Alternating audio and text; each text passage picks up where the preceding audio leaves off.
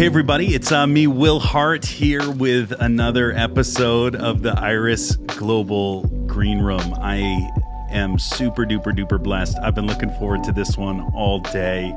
I get to connect, and if you don't know this amazing man, you're going to get to connect with a friend, a leader, the man, the myth, the legend, Pastor Bishop Joseph Garlington. And it's such an honor to have you on here, Bishop. How are you doing out there in Pittsburgh? We're doing okay. Just kind of figuring out new ways to do old things and figuring out how we can continue to use the new ways after everything else gets back in some way to what we used to call normal. Yeah. Oh, I'm sorry. Go ahead. Yeah. Do you think things are going to go back to normal, or do you think this is going to be a major shift? I think, yes. I think it's going to be both. I think it's going to be a major shift until people become comfortable with the idea that you can still get a cold and you can still get the flu, and Jesus is a healer and has always been, and that the greatest vaccine in the world ever invented is called the human immune system. Yeah. What about church? Do you think church will go back to normal? I think church is going to advance. So what we used to call normal is still going to be there, but then there are going to be certain aspects of the church that we're going to find completely different. And so I'm looking forward to that. What we're doing now in terms of our services are a little bit different. Instead of just having a regular church service as such, we'll do our worship time, which we think is really important for the church. And you got to have that piece there. And if you come short of anything else, I think of something Catherine Kuhlman said years ago. She said, if you only have 10 minutes to pray, then nine minutes in worship. And so the basic thrust, I think, for the church, and I really believe that's going to be the key piece for us, is to keep prioritizing worship and then letting it take us wherever it wants to take us. You've always been a worshiper. It's probably one of my favorite parts of being at events with you is you and Clarence singing. I find myself walking around after meeting you singing "It's So Easy to Love You" because you're wonderful, and it's one of my favorite things that you sing. How long have you been a worshiper? Like in the sense, like, when did you know you had a voice? You know, because you have a stunning voice. Well, I was just chatting with someone who we're in the process of rewriting my book on worship, and so the person who's helping me, she said, "What was one of your more significant moments in terms of your memory with your mom?" And so my mom was an amazing worshiper. She's a keyboard player, wrote songs, and just incredibly anointed. She played by ear and she played in other ways too. But my mom went to my high school with me. I was 17 years before I graduated. And somebody found out that I could sing. And so they asked me to sing. And the song that I chose was a classic by Roy Hamilton. And Without a Song was the name of the song. And so my mom went and she played for me. And when I sang the song, I did it pretty much the way Roy Hamilton did it when he performed it. And when I got done, they gave me a standing ovation. I mean, it was like, okay, this probably, it's not just church where people think that I could sing. And so that was kind of like the revelation for me. I've been blessed to be at a couple of different events with you over the years. VOA has been the one where I feel like it's a reunion, and I think besides after you're singing, of course, your messages are always spectacular. One of the things that I look forward to, and I've tried to adapt it when my wife is with me, is you ask your wife to come up and pray for you. And it's, of course your messages are out of this world, but sometimes it's just those small things that I get to witness from a generation that's gone before me. And I love that. I love watching you. I love watching you and your wife together. How long have you guys been married? It'll be 49 years in September. And how's she doing during this time? She's doing great. You know, we talked about the challenges that she faced as a result of a bad hip surgery, and she lived with it for 11 years, probably 10 years longer than she should have. And she had a revision surgery the day before Thanksgiving last year, and so the recovery has been remarkable. The absence of the kind of pain that she's been in, and of course, throughout all of that, she never stopped praying for people, never stopped seeing other people healed, and never stopped believing that God was going to have an answer for her. And then, of course, in addition to being a hard worker, she's an amazing cook. So we have been testing her culinary skills, and we used to go and eat out all the time, but now she's working it out, and so she cooked Mother's Day dinner on Saturday. And I said, what are you doing? She says, I'm not going to cook on Mother's Day. And so you guys are going to have leftovers, but her leftovers were amazing. So we call her the Energizer Bunny. I love that. Now, I heard a rumor, and I don't know if it's true. Maybe this isn't the place to bring this up, Bishop, but there was something that you and I might have in common besides our ADD and charming good looks. And one day I asked him, I said, Bishop, he looks so good. He's running around. And somebody said to me, he's like, oh yeah, he takes care of himself. He eats well. He works out. And he sometimes uses a hyperbaric chamber. Is that true? It is true. So I have a hyperbaric chamber in my bedroom. Kidding me. No, I'm not joking. Somebody gave it to me. I think you and I are the only two ministers I know that have one. Yeah, we got it some time ago. I mean, my wife, we were looking for all kinds of modalities that would help. And so the hyperbaric chamber has just been an amazing piece for us. And it's right across the room from where we are right now in my office. And so it's right next to an infrared sauna. Okay. And down the hall from that is a regular wooden sauna. So we go after good health and work hard at it. We've been doing it for years. I love it. I go after other people going after good health and giving them encouragement from the sidelines. But yeah. I totally thought that was just a rumor. But it makes me feel like you and I are more connected. I should probably start using it. My wife uses it a lot more than I do. But somebody gave us one like years ago, and I love it. It's not a small ticket item. No, it's not. But we were handed one after my wife had cancer, and somebody who owns a company reached out to us and just blessed us. And so, yeah, we got one in our bedroom. I try to climb in there with my wife, but it gets too hot and sticky in there, just normally. So, but we love it. There are times when Barb will climb in it and I'll look for her in the middle of the night, and she's fallen asleep down there. But it's an amazing tool for good health. I love that. Well, listen, I know I really value your time. I'm so grateful you can make some time for this.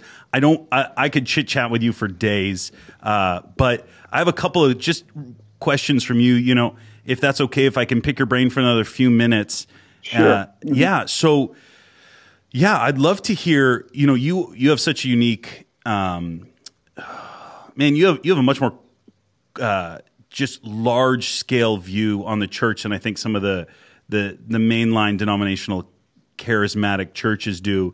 Just culturally, you bring an aspect, to at least the meetings that I've been at, where you see a bunch of white people in a room, and you get to preach this glorious gospel and bring your viewpoint on it. Like I feel so disconnected from the African church and community. How, as you're pastoring that, and I know you don't just do that, but how do you hear your church, your community navigating this season right now?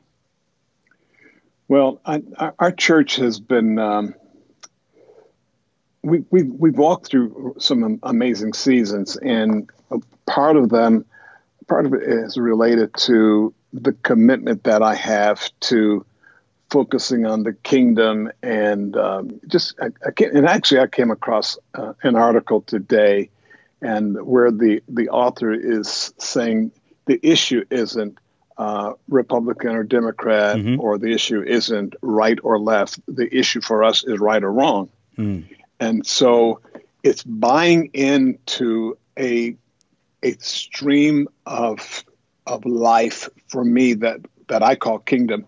The irony for me is that I've had a hunger for kingdom teaching for years, even as a Pentecostal. And so the scripture says, happy is the man who knows the joyful sound. And so for instance, when I heard you minister, I could say, okay, this guy has this sound that's amazing. And it spoke to me about who you were, the enthusiasm that you had. And the first thing I wanted to do is get you to our church. You could never do that. But but I said, this is the kind of guy that I want to speak to our house. But my irony was birthed out of the fact that the person through whom I heard a kingdom sound was a white Southerner, and I'm a Yankee by birth and raised in Buffalo, New York, and so my whole background is that. And so I'm listening to this guy who was a speaker at a conference in our city, and he's talking about the kingdom, and he's on cassette, and I'm driving in my car, and I would listen, and I would be so intrigued, and then I would become irritated by his Southern accent, and I'd turn it off. and then I wanted to hear some more, and I'd turn it back on, and I'd get irritated. And my whole concept was, why is this Southern white guy, who I know is a racist, just listen to him talk, why is he having this life that I'm getting? And so when I got over that and met this guy, I realized just how much the kingdom addresses so many issues that you really don't have to address by name. In other words, I think having a sense of racial consciousness is one thing, but it's like I choose not to be focused on a situation where my approach to life is Afrocentric. So I am a person who is of African heritage. I went to Africa. My first trip to Nigeria was it was an amazing thing. And when I got finished on the way back home, I told my wife, I said, I may be an African American, but I'm really a person of African descent. I don't know what it is to be an African. After I left Nigeria, I just said, I am not an African at all. And it took a couple of comedians to help me understand that as well. But what I found is that the kingdom addresses issues without having to name the issues. Yeah. And when you begin speaking to people about righteousness and forgiveness and mercy, it's when we begin to tease those things out to the place where we make them the doctrine itself, then that's where I think we get into the difficulty. During the, I guess maybe the 90s, there was this movement, this reconciliation movement, where white people were apologizing to black people. And I got tired. And, and I said, you don't know many apologies. I said, black people held Jews in slavery for 400 years. So, but when you start preaching the kingdom, and you ignore the fact that there are people in your church who tend to be more focused on the political aspect as opposed to what the kingdom itself is, you can get in difficulty because people then start to make choices. Yeah. And we had to make a decision. Are we going to be right and wrong, or are we going to be right and left, or are we going to be kingdom people? And I think kingdom will sometimes push you in a direction that you didn't intend to go. Years ago, my wife, and I don't know if I'm helping you or not, but you're doing great. On my honeymoon, Barbara and I we spent about 10 days in San Diego, and I was reading a book by a man by the name of Bob Mumford. I don't know if you ever heard of Bob. Yeah, of course. Amazing teacher, one of the early mentors in my life back in the 70s. And I was reading his book, and in the book there is this request that he made of God, and it was, Lord, if you're doing anything in the earth, I want to be a part of that. And so in September 71, I asked my wife, I said, what do you think about that? And she says, yeah, I feel the same way. And I said, well, let's pray that. So she asked me to lead us in prayer. And I did. 30 days later, I was kicked out of the denomination that I was a part of. And I never connected it for maybe about a year or so. I never connected it with the prayer that I wanted to be doing something that God was doing. And I had to come to the conclusion that he wasn't doing anything where I was, so I had to go somewhere else. But while it was one of the worst times of my life, it was one of the best times because it opened me up to the body of Christ, to this large group of people who were charismatic and Pentecostal, and those in the early days of the Jesus movement and the mainline denominational people who were coming into the baptism of the Holy Spirit. And for me, it was like, okay, this is the adventure. And I just said, this is where I belong. And I feel like where we've been is that kingdom message, when approached with integrity and the desire for authenticity, will always address the social questions, because it does. So, yeah, there's a lot to navigate in that. I think for a generation that's coming up right now, I hear the heart cry of at least a younger generation that's growing up in a different world than you grow up, than I grew up in. I find when I get to listen to you at conferences, we were just at Life Center at Firestorm. You have a just this ability to address it with such clarity. Even at Firestorm, I heard you saying some of what you just mentioned, but even with a more clarion call. Just, this is what we're going after. We're not focusing on this. We're focusing on Jesus. Mm-hmm. And It's amazing. I find it fascinating how you can feel the tension rise in the room from a younger generation, even when you make those kinds of statements. Bishop, you've been doing this. I don't even know how long. How long have you been in ministry? It's a long time. I'm 81, and I started preaching when I was 14. What? I'm not a mathematician, but me either. But long enough. What would you say to a younger generation that is tackling a lot of this social climate right now, where they're looking at their faith and justice and the government systems? What would you say to a younger generation right now that is trying to navigate this and find the Lord in the middle of it, but they're battling all these tensions right now? Can you give my generation and younger some wisdom on how to approach these situations? Yeah, I think I like the passage in Psalm 145 that says, "One generation shall declare to the next." Mm. And in the past, when I would read that, I would read it from the standpoint of my generation has responsibility to declare to your generation the glory of God. But it's not one generation declaring in only one direction. It's recognizing that both generations are seeing something and have something to say.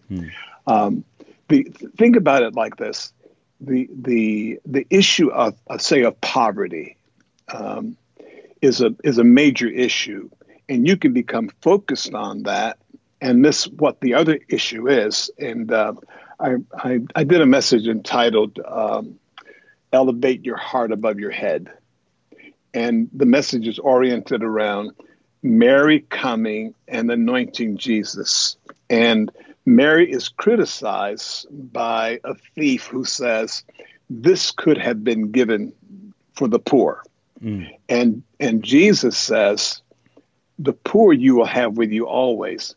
But what he celebrates is her capacity to recognize her need to worship him while she has him. And I feel like if we could keep people focused as one guy used to say, let's keep the main thing the main thing. Right. If you could keep people focused on worship, there would be so many things that would flow out of worship that would address the social issues. But when you're addressing the social issues, you take your eyes off of the person who's actually called you to deal with the social issues. So the Apostle Paul says something in the book of Acts, and it's we need to be careful to remember the poor, like Jesus said. Yeah. Well, look through the Gospels, and you won't find that. You won't find that phrase where Jesus says, "Be careful to remember the poor." But Peter says he went about doing good. He was anointed with the Holy Spirit. He went about doing good.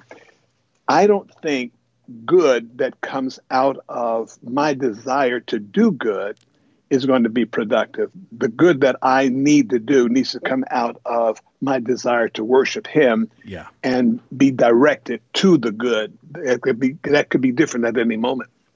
So beautiful. I agree entirely. Everything comes out of that relationship and love, and it's an overflow. It's not just a purpose. It's not just, this is my calling, I'm going to do that.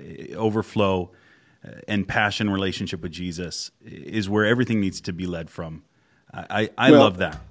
Heidi is probably the premier example of all of that. I met, in fact, this Nigeria trip that I was telling you about, that's where I met Heidi. And Heidi came, and I was just amazed because this place where we met, the large auditorium, part of it had maybe like a floor of some kind, but the rest of it was dirt. Yeah. But you could go into that auditorium, and Heidi would be lying on the ground. And it was her passion for something, and she is a worshiper. Yeah. But it's because that is her priority.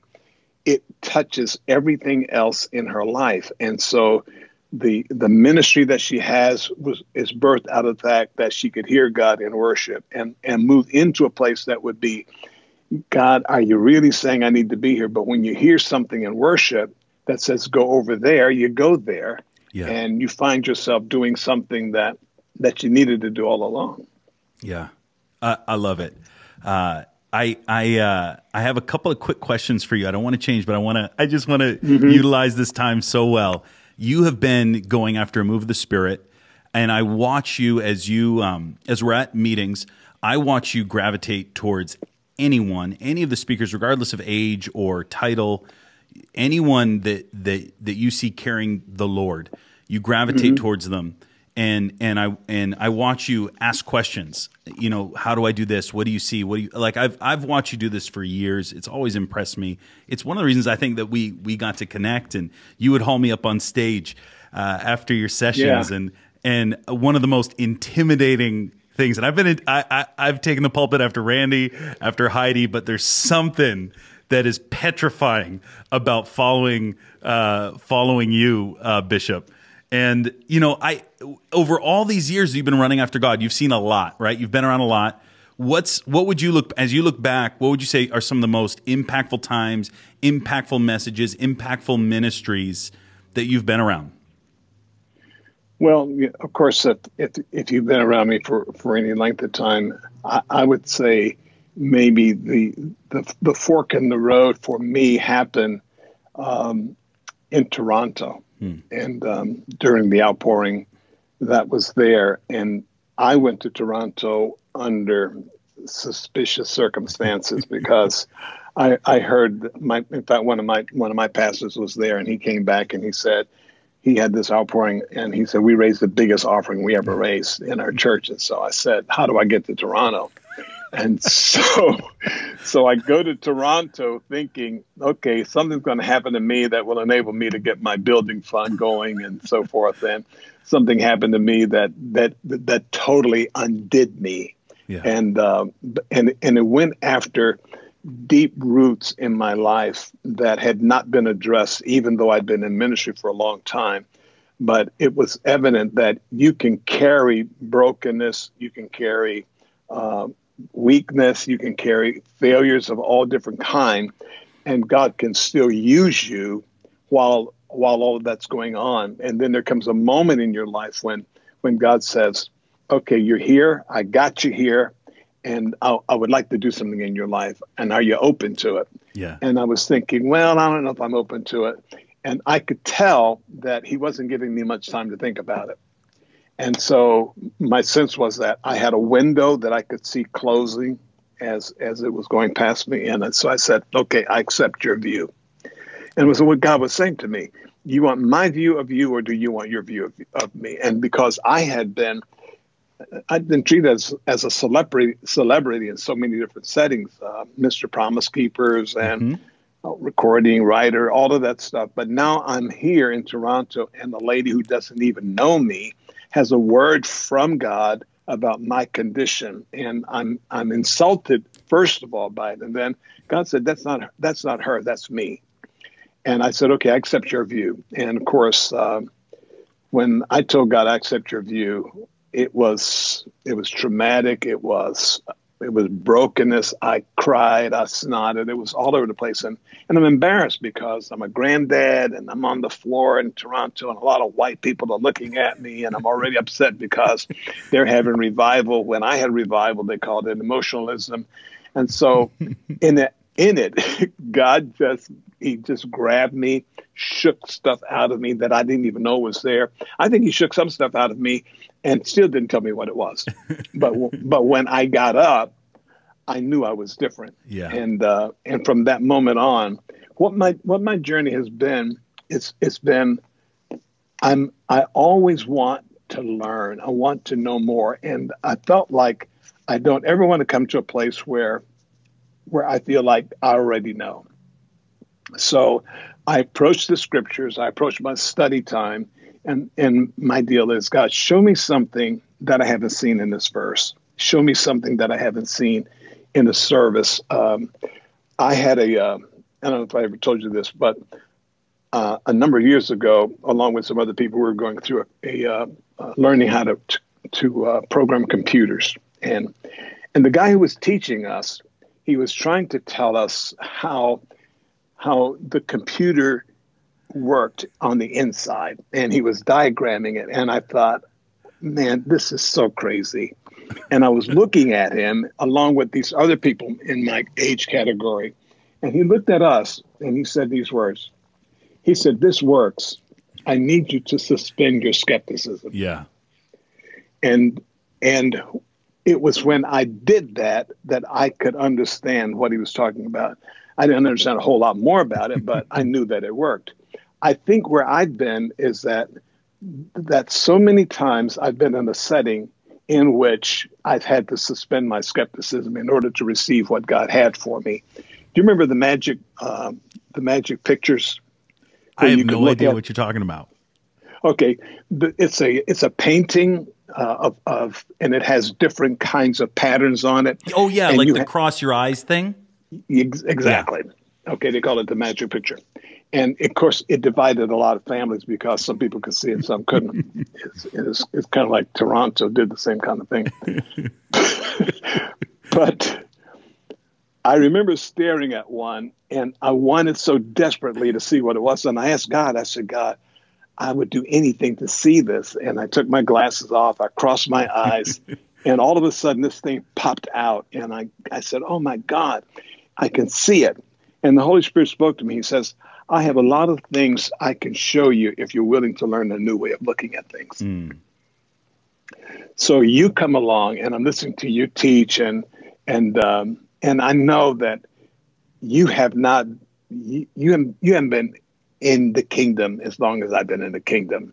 And so the problem many times is that when I was growing up in ministry, I was confronted by people who were older than me and felt like they knew more than I did, but they weren't asking the same kinds of questions of the Lord. Yeah.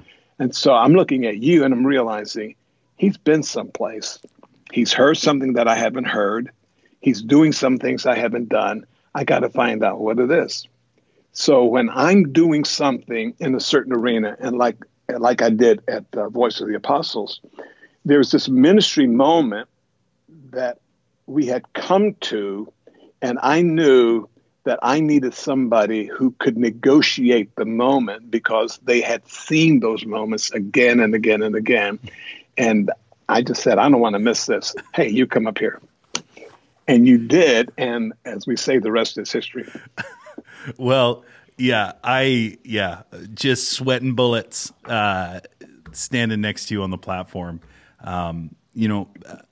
Bishop, I like I said, I just want to honor your time. I know you have other things today, and I'm just so grateful for your life. I met you years ago traveling with Randy Clark. I'll never forget. We were driving up. I think I told you the story last time I was with you. And we drove from Harrisburg to Pittsburgh. We drove up to wherever we were spending the night, and you were there waiting. You drove up in your, I don't know. I just remember it was an awesome car with big rims, and you had your Bluetooth, and it was just, that was my first encounter with you. I had no idea who you are. Got to minister alongside of Randy at your church for a couple of days, and just fell in love, not just with you, but your family. Your son-in-law and your daughter, and I just, and then through the years, as I've gotten to just be around you and watch the way you navigate and minister and preach, you have a way of describing attention so beautifully in the scripture, but also in the world. And I've just watched you for years, and I love it. And there's one last thing I just need to tell you, and that is, it's so easy to love you. It's happening. I don't sing, Bishop, because you're wonderful. That's it. That's all I got to say. There's my, I've just embarrassed myself in front of the charismatic world. Thank you, Bishop. Thank you, man. Love you. I really do. It's such an honor. And I know I say that all the time on this show, but it really is. Like, you are a legend. And the fact that I get to call you friend, and I do, and I say it everywhere I go. The fact that I get to call you friend is a huge honor, whether you know that or not. And I'm just so grateful for your life, and I can't wait to do the next 10 years running alongside, or 15 years, or whatever that is. But I will do anything I can to be in the same room as you. Well, I'm trying to figure out how much of your anointing is a happening that happens when you clap your hands and stomp your foot. I mean, it's like things break, and I just said, look at that, man. I want to be able to do that. But there is something that you do, whether it's conscious or unconscious, that before you know it, wherever people are, there's a breakthrough. And whatever it is that God's giving you, I'm just saying, God, give him more. Yeah. Give him an increased sensitivity to that, so that whatever you've entrusted to him can be impacted to the rest of us. So I receive from you. Every time you preach, I receive from you, and I'm grateful.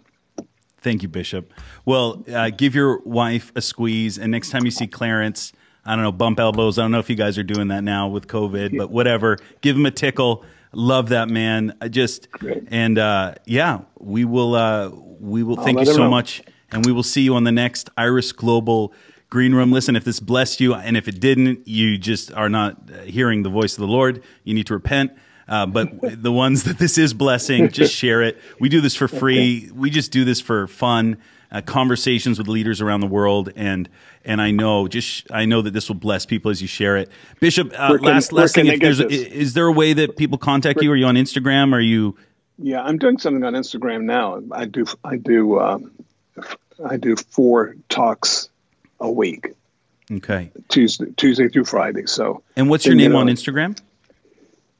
Bishop Garlington. Bishop Garlington. Follow him and get on those, because they're going to bless your life. Love you, Bishop.